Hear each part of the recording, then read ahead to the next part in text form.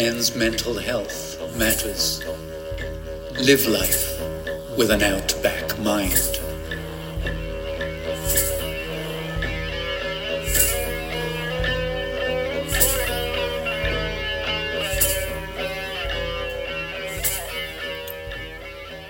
Thanks so much for joining in, guys. Episode 213 today with Mr. Gary Larson. Now, a lot of people that listen to this are more into AFL. There's also quite a few that listen to that are into NRL. Now, if you're into NRL, you definitely know of Gary. Gary played 250 league games. He played 24 games for Queensland, played 9 games for Australia. Had a really awesome career. More importantly, he's a country lad from Central Queensland, from the area of Miriamvale. Certainly got long, strong roots to this part of the world and is very well regarded. The local football stadium here is named after him, and he's very well respected and does lots for the community around here. So we're going to talk to him about his life growing up in the bush, his elite career, some of the challenges that he's faced, that he did face throughout his career. He's also had quite a lengthy illness recently, which he's overcome, and we're going to talk about some of the challenges he saw with regards to players' mental health in the game while he was in it and also out of it. So I'm sure you're going to enjoy this chat. I just want to hopefully be able to get you to have a look at the Outback Mind Foundation website if you can. We've got some good events coming up and also some good things happening in the future. So we want to try and spread what we do throughout regional Australia more and more. If you'd like to help us out, I'd really appreciate it. If you'd like to make a donation, just jump on outbackmind.org.au. If you'd like to partner with us, if you have a business, we'd be able to do some preventative work with regards to men's mental health in your workplace. Really be keen to have a chat. Just email me at support@outbackmind.org.au. Really appreciate your feedback with this chat with Gary and I as well. G'day, Gary. Hey, Aaron, how are you? Oh, good, mate. Good to speak to you, mate. I've been curious. Where's the sort of croaky voice come from? Did that come from a hit in the gullet playing footy, or? Yeah, Aaron. It's a footy injury. So yeah, I got a hit in the throat. Yep. Early in the career. I think it was about 1991. Yeah. In a club game, I was playing for North Sydney Bears. Yeah, right, mate. It's not like it doesn't hurt or anything like that. It's just I've had it since then, and maybe when I do get a sore throat, I get laryngitis. It's just not a normal sore throat. But I don't have too many of those. That's good. You think I'd have more issues with it, but I get it checked out every 12 months just to make sure everything's okay. It's working all right, mate. Yeah, I think it's pretty common. A lot of the league blokes that I've observed over the years do sort of have that issue, maybe from getting a whack around the neck sort of thing, and it's probably reasonably common. Yeah, it's just one of those not a common injury, but it's just one of those things that can happen. Put your head in the wrong spot, or someone is protecting themselves, and you cop it. Yeah, mate. Life goes on. Yeah, you're managing it. That's the main thing, mate. So I'm really keen to sort of hear about your journey as a young fella being brought up here in Central Queensland and sort of coming through the ranks. What was it like for you around here as a young fella? Yeah, I'm a Miriamvale born and bred. I went to Miriamvale Primary School up to year 10. What a life, we used to spend weekends on mates' places and riding over to their places. If it wasn't riding on a horse, we were riding on bikes, mucking around the creeks, Battle Creek, which was on my mum and dad's property, and air rifles. We were dangerous with air rifles, and 22s. But going for holidays down to Agnes Waters, 1770. Yep.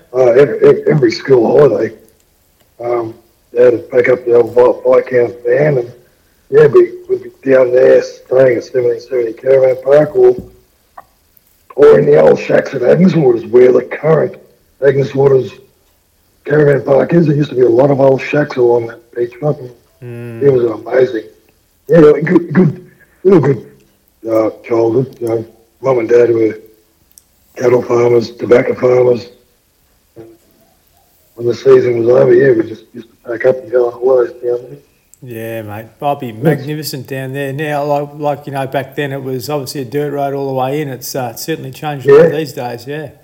Oh, yeah. There was quite a few cars on the side of the road with holes in their petrol tanks. The centre of the dirt road, the reel in the middle of the road, drag the diff off cars. Certainly different times. Yeah, mate, for sure. Geez, I tell you what, just thinking about all that, like you actually being a decent rugby player, I wouldn't have thought you would have liked to have left the area after all that, that good stuff happening in the childhood. Was it difficult for you to walk away from the area and sort of go to Sydney to play? Yes and no. I mean,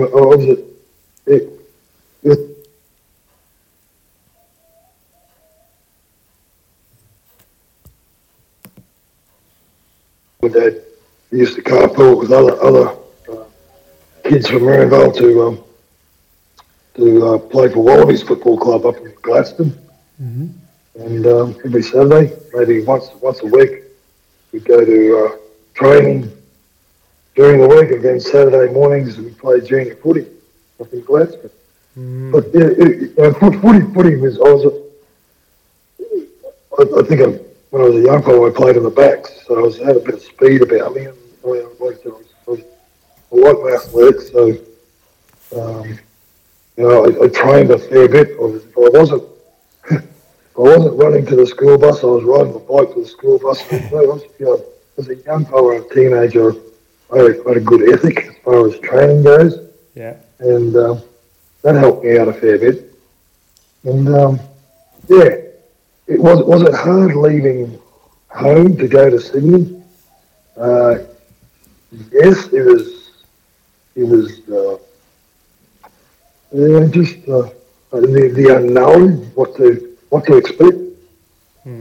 Up here in Gladstone, I was sort of like a big fish in a little pond. When you get down to Sydney, you're a little fish in a big pond. And you thought you were pretty good, but then you joined in the professional ranks. The hardest thing was adjusting to the Sydney lifestyle. Yeah. Oh, mate, in a small country town. Yeah, it would have been mayhem back then, I would have thought. Oh, yeah, I couldn't believe I billeted with people when I first went there. That was good because you got home cooked meals after part-time working, and I worked as a fitness instructor. Initially I worked in the North Sydney League cellars as just as a labourer, a cellarman. Then I decided to get my fitness instructor certificate and did that for about 8-10 years. And but at first it was really hard to settle in the area because I really hadn't spent much time in the big smoke. How old were you, mate, when you went down? I was 20. Yeah. Just turned 20, and as I said, Gladstone, Maryvale, you're a big fish up here, down there. Wow, traffic, peak hour traffic. Just getting from A to B for me was a struggle, but I got used to it. A lot of people don't get used to it. Did you get homesick? Did you think about coming back? Yeah. See, the thing I should say too, before I even went to Sydney, I had a dicky knee, I had a bad knee, and I hurt my knee up here playing in the Gladstone club game in 1986. And we were playing against a team called the Billawheeler Lions. I was playing a team called the QASC Red Devils. And they're no longer a team in Gladstone, but they were the Urella Sports Club. You know, the Urella Sports Club, they had a team. Yep. They used to be called the QASC Club. So that's the current Urella Sports Club over in Barney Point in Gladstone. Yep. Yeah, I played with him for a season, and before I went to Sydney, and I hurt my knee. I actually did my ACL ligament. I didn't realise I'd done my ACL. Physios just told me, we didn't have scanning machines up here in Gladstone. They just diagnosed it as sort of like a badly, could be cartilage, or it could be a badly corked knee. Mm-hmm. I just got it right and kept going back to training, kept collapsing in a heap of training at QASC. And those things, I'd already signed a contract with North Sydney Bears. And I phoned them up and said, look, there's something wrong with my knee. I don't know what's going on. It's keep collapsing. They said, well, get yourself down to Sydney. And so September 86, when they transferred, it's sort of like I transferred down there, and they fixed my knee up, and the rest is history. Usually, I was wearing a blue knee guard all the time. It come good. Yeah, I was trying to take care of. Yeah, geez, mate, that's amazing, isn't it? Like, these days you would have been on an operating table real quick and no mucking about, but back then it was probably a different story.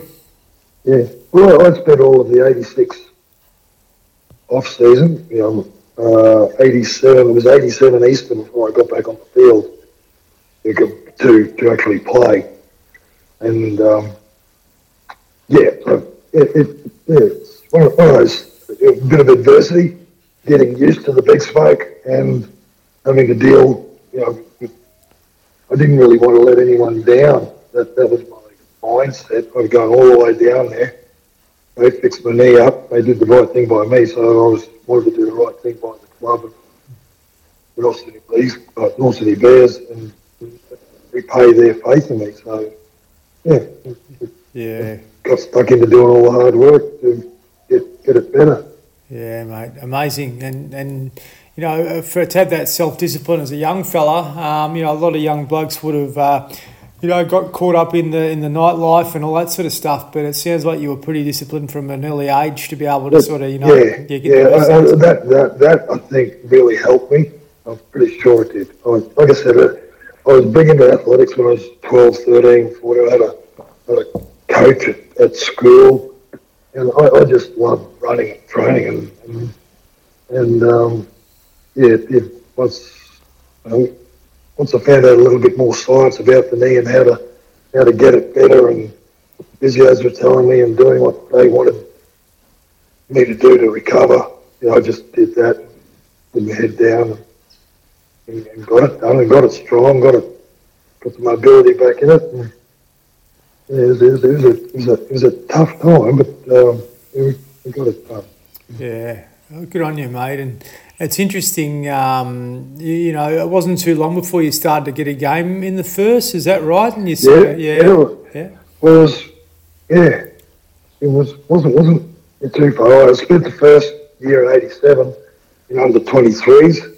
Back then they had under 23s, reserve grade and A grade. So, and if the coach wanted you to sit on the bench for the next grade, you jumped at the opportunity. So, that's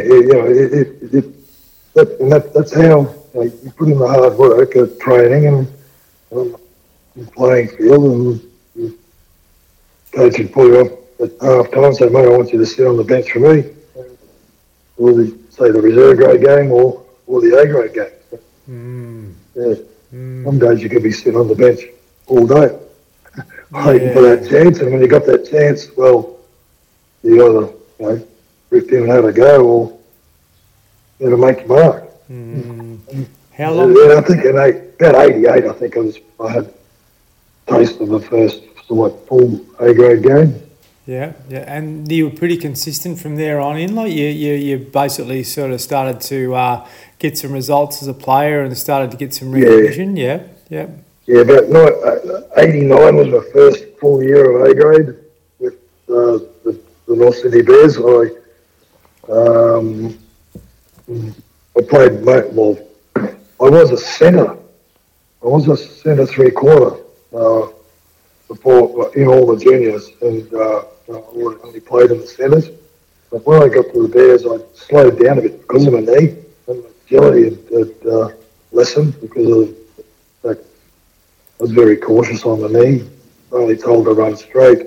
So the coach, I was whacking a few blokes at training this particular afternoon, and Frank Stan happened to be the coach, and he said, Larso, stop whacking my A-graders. You'll be in the A-grade this weekend. You're starting in the A-grade. And he put me in the back row, second row. And that's where it all started. So. Amazing, mate. Tell me, really interesting. We could definitely talk about, like, the career and all that sort of, in detail and in depth. But in those early years, who were probably the biggest mentors for you as far as being a player was concerned? Yeah, Dad was always a pretty big influence. There's a friend of Dad's who rang him up, and I can remember it to this day. My brother and I were sitting in the lounge watching TV one night. And we were only 7 and 8 years old. 6 and 7. Brother would have been 6 and I would have been 7 or so. And then Dad said, "Oh, you boys want to play footy?" Because his mate, another old football mate of his son was playing for Wallabies under 8s. So and that's how it all started. But there's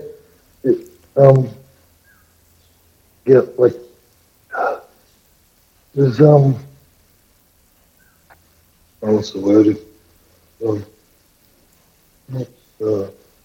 It just was from a very early age. Dad was always there. Whether it be playing with him in the yard, chipping, chasing over him, tackling us, and then brother and I sort of like pushed each other a little bit because we were always out in the yard kicking and playing footy. So Dad and Mum, mainly Dad, earlier figures. Always sort of like went into. His dad was associated with the Marionvale Football Club, so we were always in there on training nights, and there was a couple of guys running around the paddock that you looked up to. Said, is that they play A-grade for Marionvale? So, as far as me, Dad was a big influence on everything we did, really. Always confided in Dad. We wanted to find out something. Real salt of the earth man, mate, I think. Definitely, one of those guys that was pretty genuine and loyal and really committed to his family and his kids. It's interesting. Did your brother make it as a player? Yeah. Well, Chris was a pretty handy footy player too. He worked his way up, played for Capras, who are the state league. He had a season or two with them, the other side. But he played Queensland Country in '95, actually, for Rugby League, Queensland Country. But he had a bit more larrikin in him. He liked to party a bit too, so he probably just didn't have the discipline, I suppose, to go the next step. Yeah. Yep. Yeah.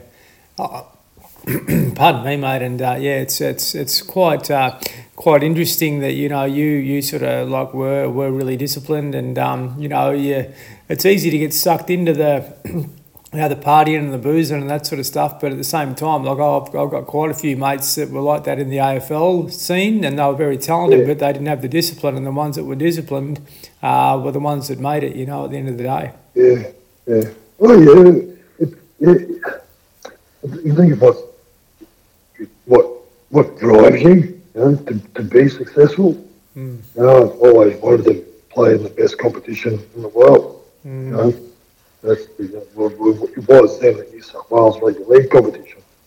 So I've always used to be watching footy on Sunday afternoon, Brisbane footy on Brisbane Rugby League on ABC Sunday nights, or when we got a little bit older, we used to get the coverage of the New South Wales footy on ABC on Saturday afternoon. But I'd watch any sport really, but I've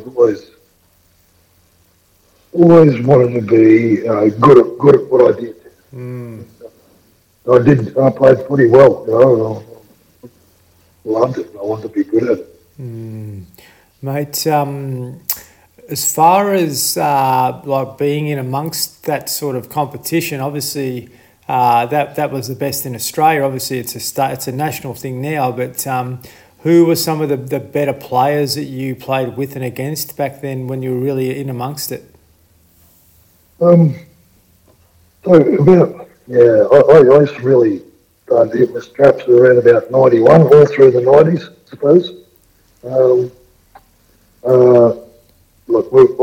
sort of learned my trade of a couple of old hardheads at North recruited in the early 90s. A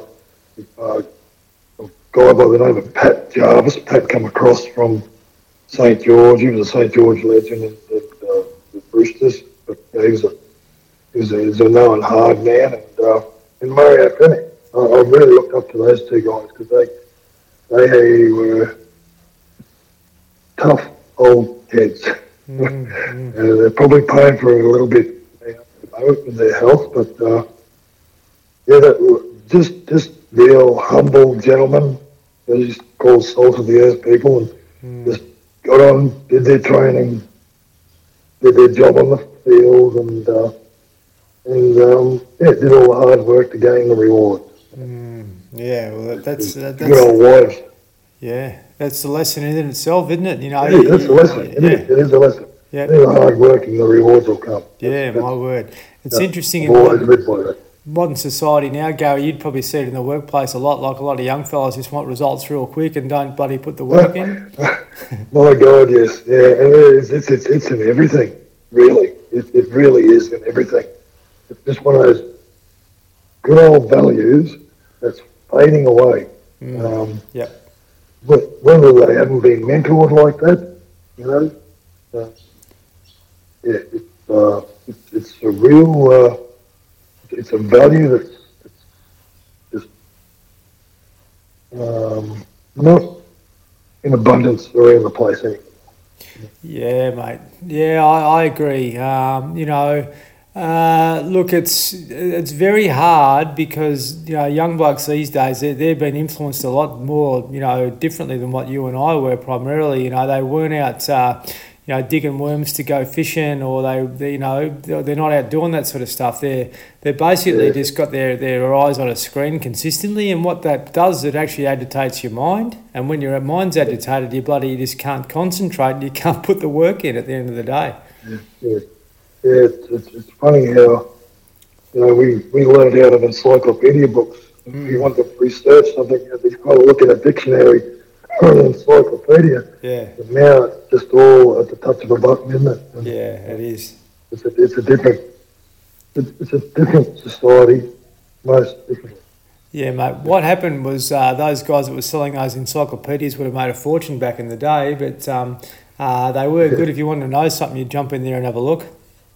Yeah, we cut most of ours up and we used the pictures of projects.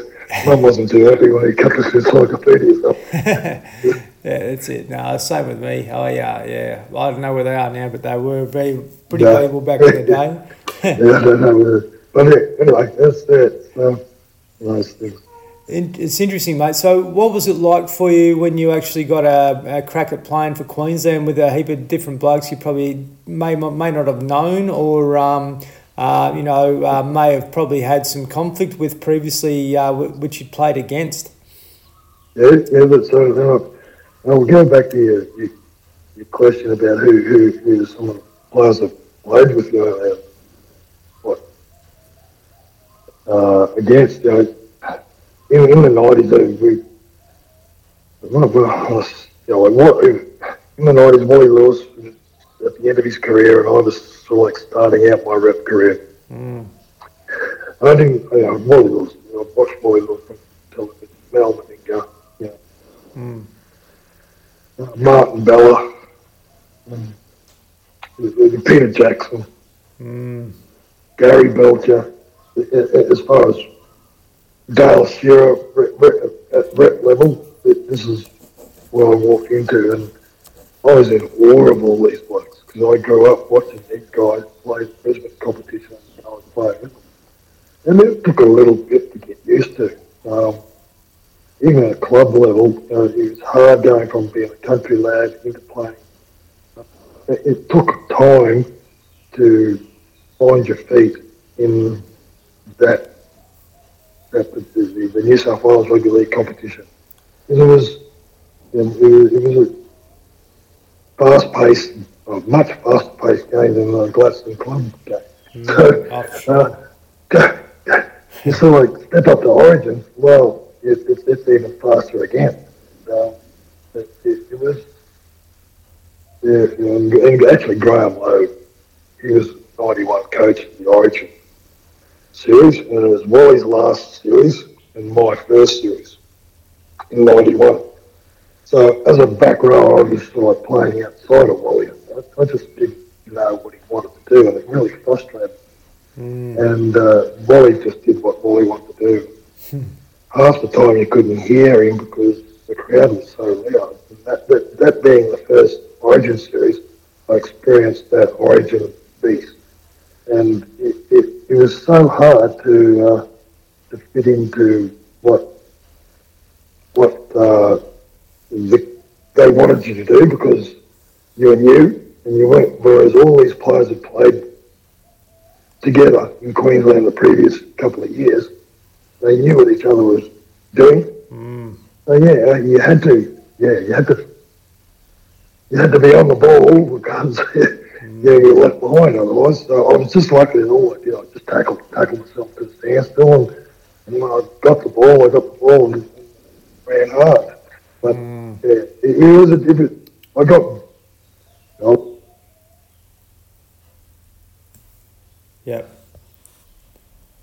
Yeah, so I suppose with the Origin, it's a different beast, and it took me a while to settle into that family.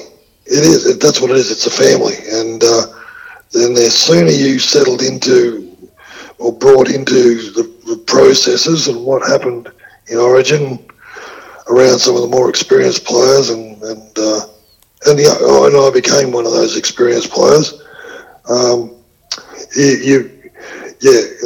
Like I said, it was a lot harder to get into the side than get out of the side.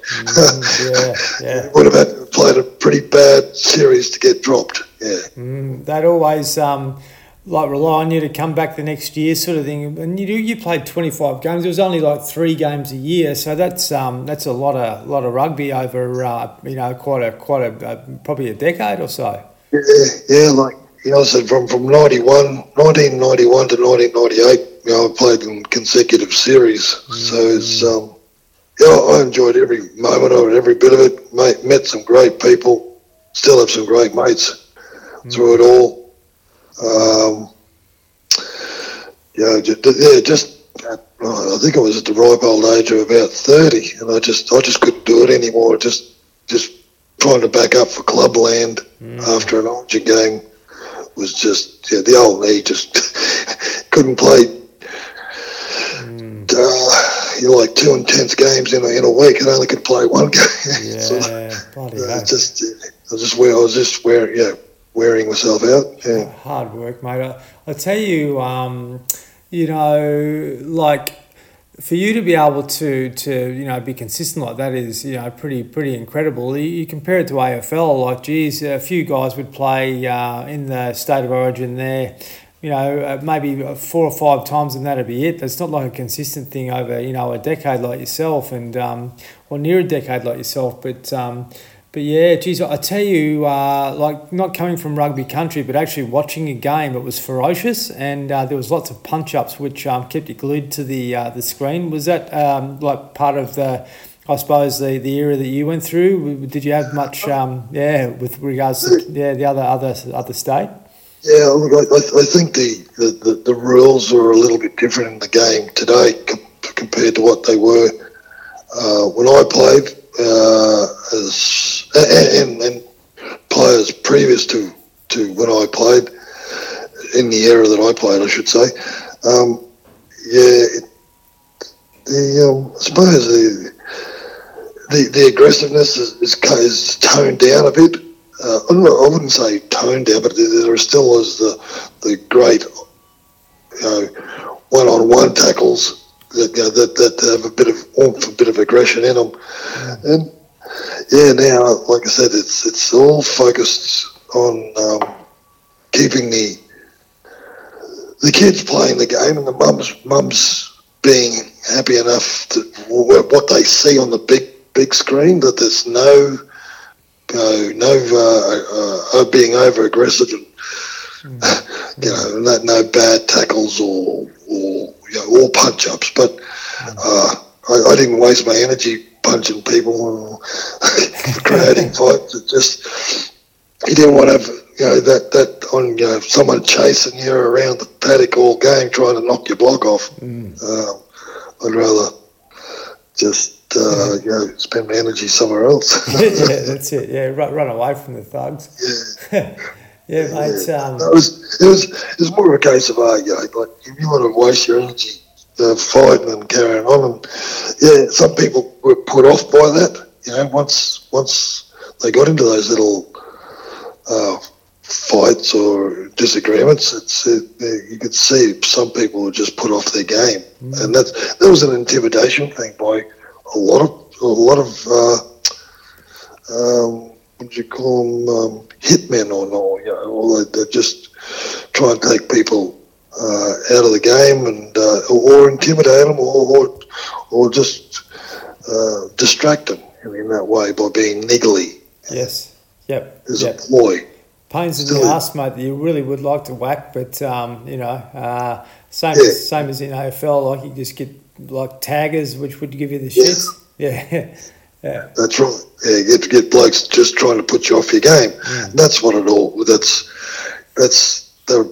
just sometimes just in the team just to be bullies. Yes. Yeah. That's it. Yeah, it's not a great way to be. You just want to rely on your talent and get the job done at the end of the day. Just get on with the game. As I said, the ref's decision's final, and at the end of the day, if you can't cop it, well, maybe you shouldn't be picked in the team. Just get on with playing the game. Yeah, agree. Tell me, mate, what was it like to play for Australia against other countries? Yeah, again, another great accolade, and I enjoyed every moment of it.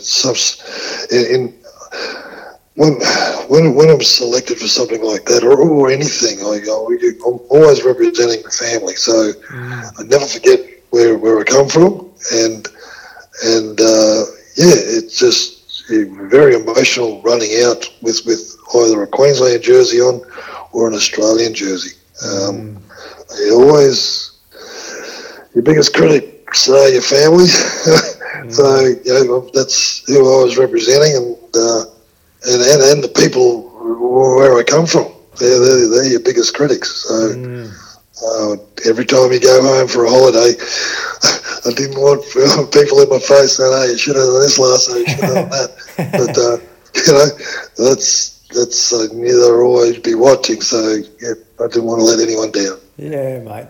Congratulations on that. It would have been amazing. You would have got. So you played against like England and France and countries like that.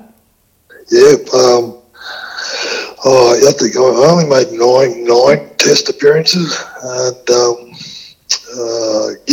Papua New Guinea, New Zealand, played against the rest of the world, but they were only mainly Australian-based players that were playing in Australia. From the rest of the world. England, Fiji.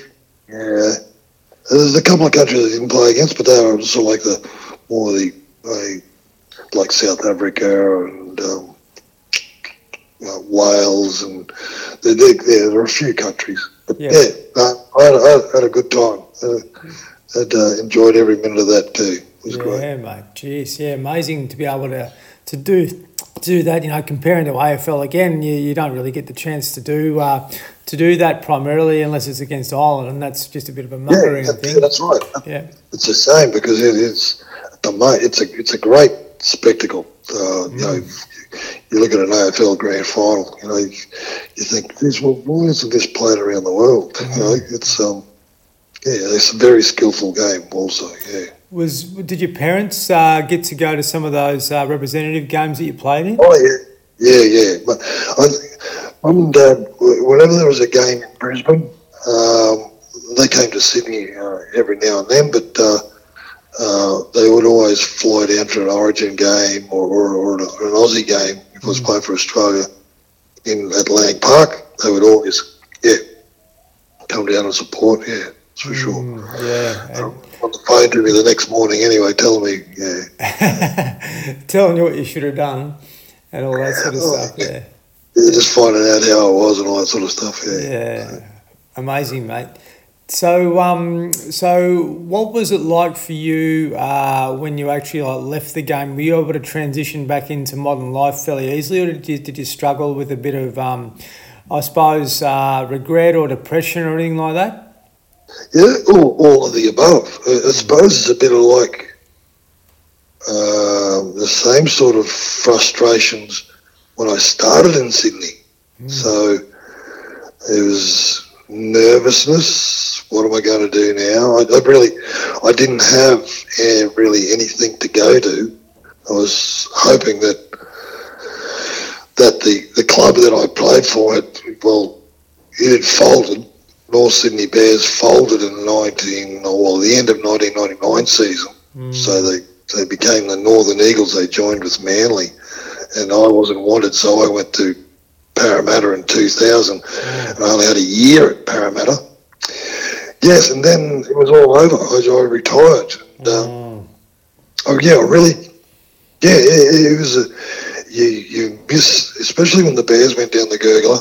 I think quite a few players, and including myself, struggled because we thought they'd always be around and that we'd probably be around the club and employed doing something with the club as far as player development or school development or something like that.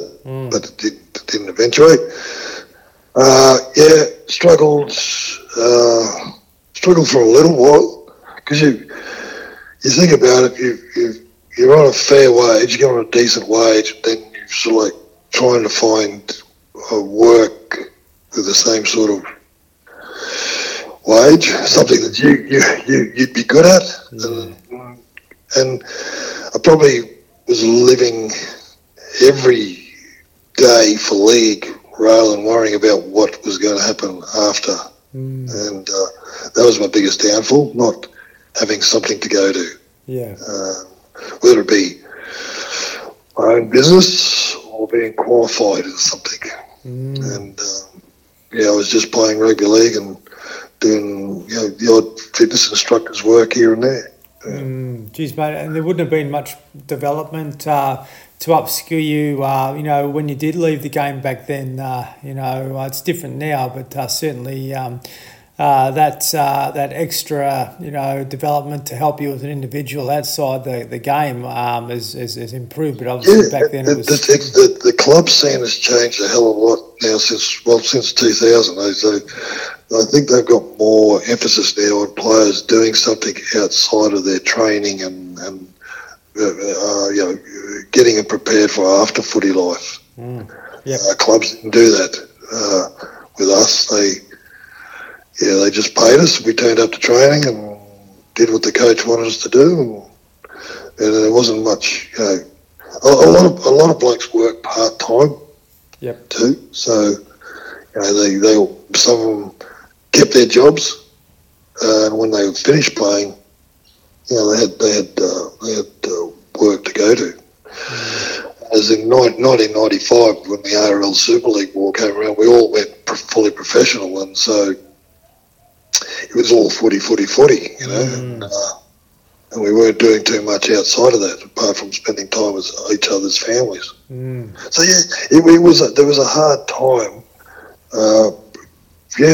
Probably for about 2 years, just trying to settle back into normality around family and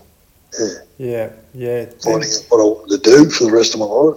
So you were married then? Was your your partner from up here, or was she from down Sydney?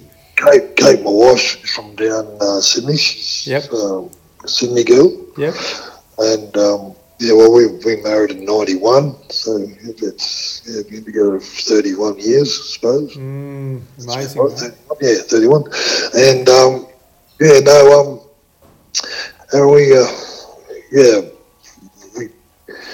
we had our house in Sydney and all that sort of stuff, and we were quite comfortable. And then like anything, it all finishes. And we had a couple of decisions to make, whether we stayed in Sydney or sold up and come back to here where I was from. And I wanted to do that because Sydney was just, we loved where we lived, but it was just getting too hectic. Yep. Did you? Was it hard to convince Kate to move? Because all her family are still there, and I just some things it was just easy for us to. There was a bit of work up this way, so we decided to move up this way. Your old man would have been happy to have you back. Sorry? Your old man would have been happy to have you back, I reckon. Oh, yeah. Obviously they're retired now, so, but we're just going through a different chapter of life now. We've got a 12-month-old grandson, and so it's a different, it's different now. Yeah, mate. Yeah, geez, I tell you, you've one thing that really strikes me is you've really kept close to your roots, and really appreciated where you were from and where you were brought up, and that's a big part of who you are, and sure, yeah. Like there's a lot of people, from around the Maryvale area have supported me over the years, and I've supported the community also. If it was something they wanted me to attend or whatever, just a bit of. I've tried to do my best to get there, fundraisings or whatever. But yes, again, you never forget where you come from. It's a big part of me. Yes, Yeah, mate, agree. And we're very lucky to be brought up in regional areas, and getting back to the simple stuff of what you mentioned earlier on is a real lesson for both men, but also for young fellas that might be listening in, just to get back to the basics. And if you want to achieve something in life, the hard work, that's evident with yourself. If you really want to pursue something and get the best out of yourself physically and mentally, put the work in, because if you do that, then the results come. And I think we're wanting results too quickly, Gary. We're sort of not chasing the journey of the work and what we're actually getting out of that, rather than just looking at the end prize and focusing on that one. Yeah, that's right. Yeah, do the little stuff in the journey. No shortcuts. Just go along with the journey, do it well, and the rewards will come. It's not, so some journeys are sprints, some journeys are marathons, and but as long as you do well, give it your best. Yeah, give it your best in that sprint, give it your best in that marathon. That's what it all comes down to. Yeah, agree, mate. It's interesting. What are you doing now to look after yourself? I wish I could run. The joys of being in a physical contact sport, I suppose. The old knee that I was talking about earlier on. Yeah. Yeah, she just it seizes up. I loved running when I was a young fella, and from about the time probably about 15 years ago, I haven't run for that time because it's just like a dagger in the knee trying to run. Yeah. But no, I look it up. I do. I still do my own little circuit training stuff at home and try and do that daily stretches and all that sort of stuff. Yep. I try and keep the flexibility going, and it's trying to look after yourself as far as what you eat. I don't eat anything. It doesn't really worry me. I've got one of those crazy metabolisms. Yeah, I'm similar.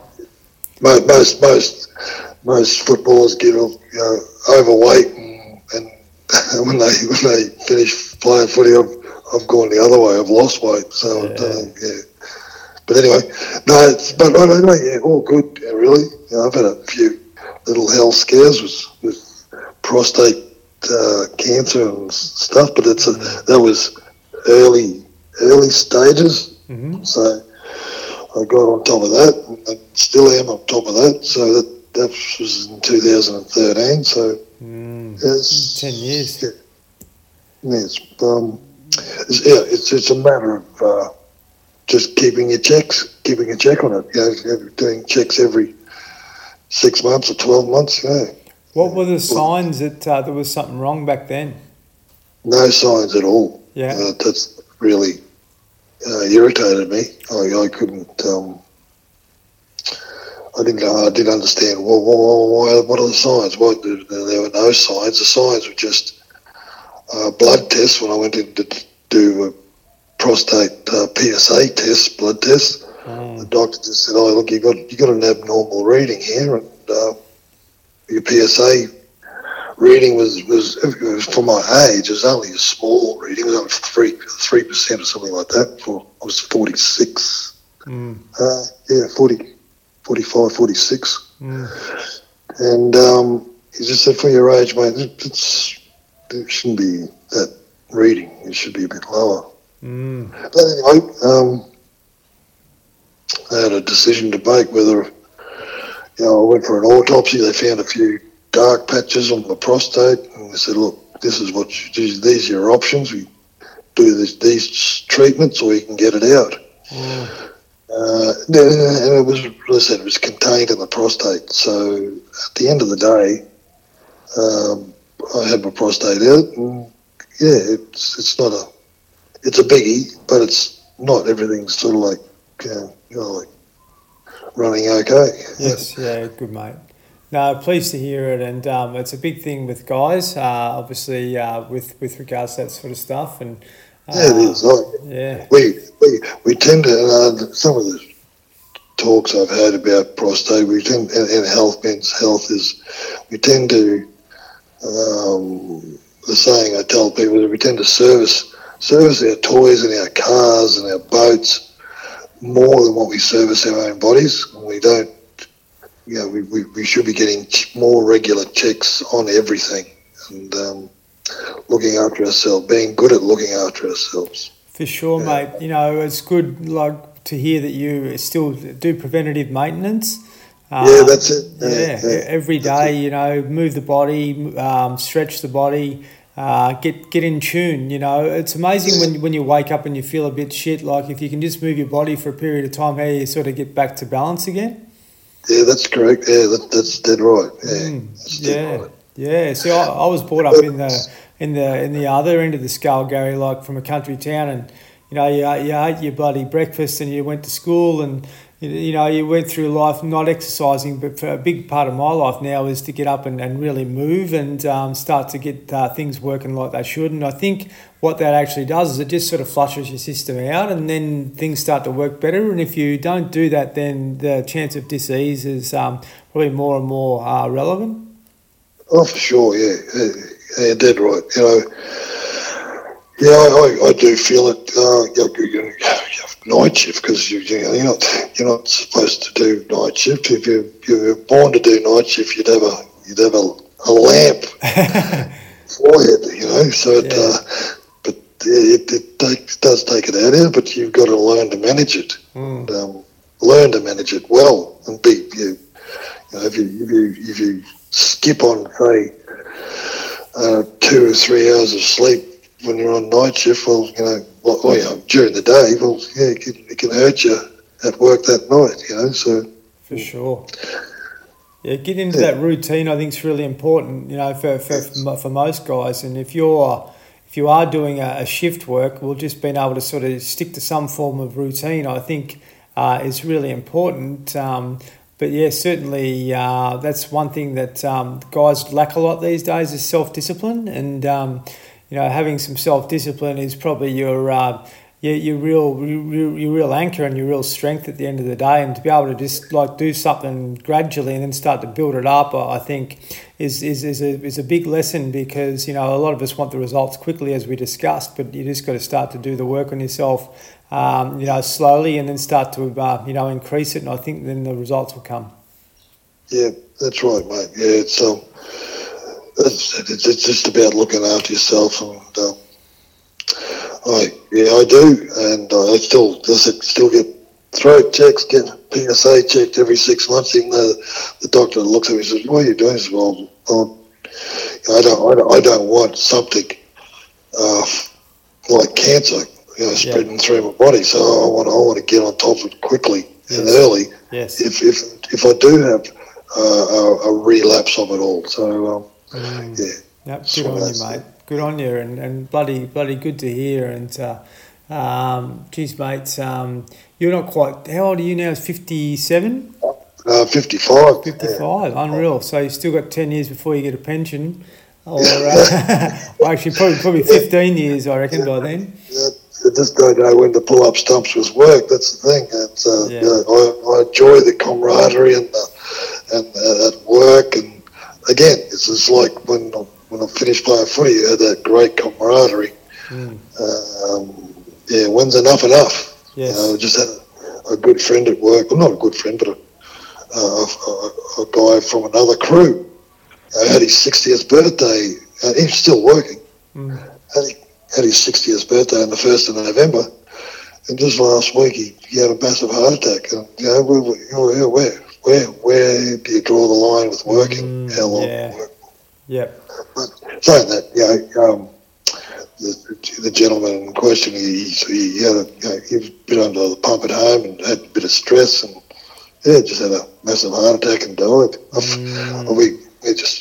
We nearly everyone at work would go, wow, big wake up call. Big wake up call. Yep. Bloody oath. About looking after themselves, their health, mental health, and physical health. Yes.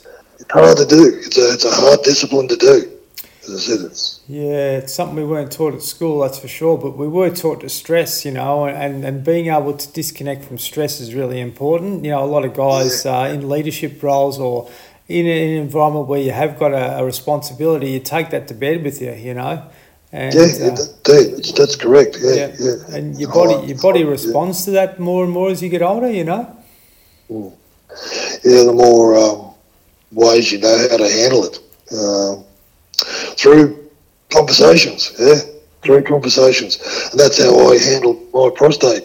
Okay, when your doctor tells you you've got prostate cancer, because I was in his office, just me and him one-on-one. My wife wasn't with me, and I reckon if I had my wife with me, it was sort of like, would have been, I sort of like went blank. You're kidding, aren't you? And I didn't realise, I didn't think I'd get it. But through more conversations, you know how to deal with it, know what preparation, what therapies to go through, and so you're just talking and keeping yourself busy. It just like it's a big distraction. Yeah, really important, and you're right, mate. And it's the same as with camaraderie and all that sort of stuff too. You know, that's important as well, and just having those conversations with people. You know, that are light-hearted conversations, but you also need to have the hard conversations when they're needed. And if someone's struggling, above the shoulders with their mental health, being able to open up and talk about that is really important too. And that's something that we don't do as guys very well. Yeah, that's right. Just we know we can keep an eye on mate, so we know how he's reacting and sort of like try and react to it and have a word with him. That's it. It's important, mate. It would have changed a lot from when it was when you were a young fella and when you were playing footy. That sort of stuff wasn't around, but it certainly it is now. And I really encourage anyone that's struggling to reach out and talk to someone. But it's amazing how we sort of hold pride really deeply and strongly. When we lose that pride, we start to get a little bit depressed, and it's good to be able to talk about that sort of stuff as it comes up. That's right. It's a lot easier now. Young blokes will and young people will talk about things more than what probably my generation and older than me would talk about. Yeah, for sure, mate. Definitely. Yeah, we're better at it. We can be a lot better at it. Yeah, my word.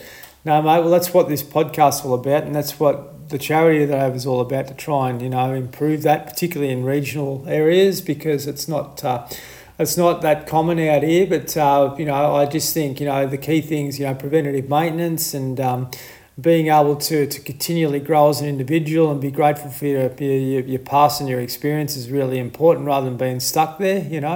And just keep the journey alive and enjoying life. I think is really key, mate. Yeah, that's right. It's for me, preventative maintenance. I don't know, it's preventative maintenance. And I think I'm a pretty good judge of a person when I see it. Someone's not travelling too well. If I know I'm real well, we can have a chat together. Yeah, important stuff, mate. Really appreciate your time, Gary, and I'm sure a lot of people around the Gladstone and Mirabel area and all throughout Australia are going to listen to this, and I'm sure we're going to have more chats in the future, and really grateful that you're you're healthy, happy and well, and mate, the best is yet to come. I reckon you'll. Yeah, it is.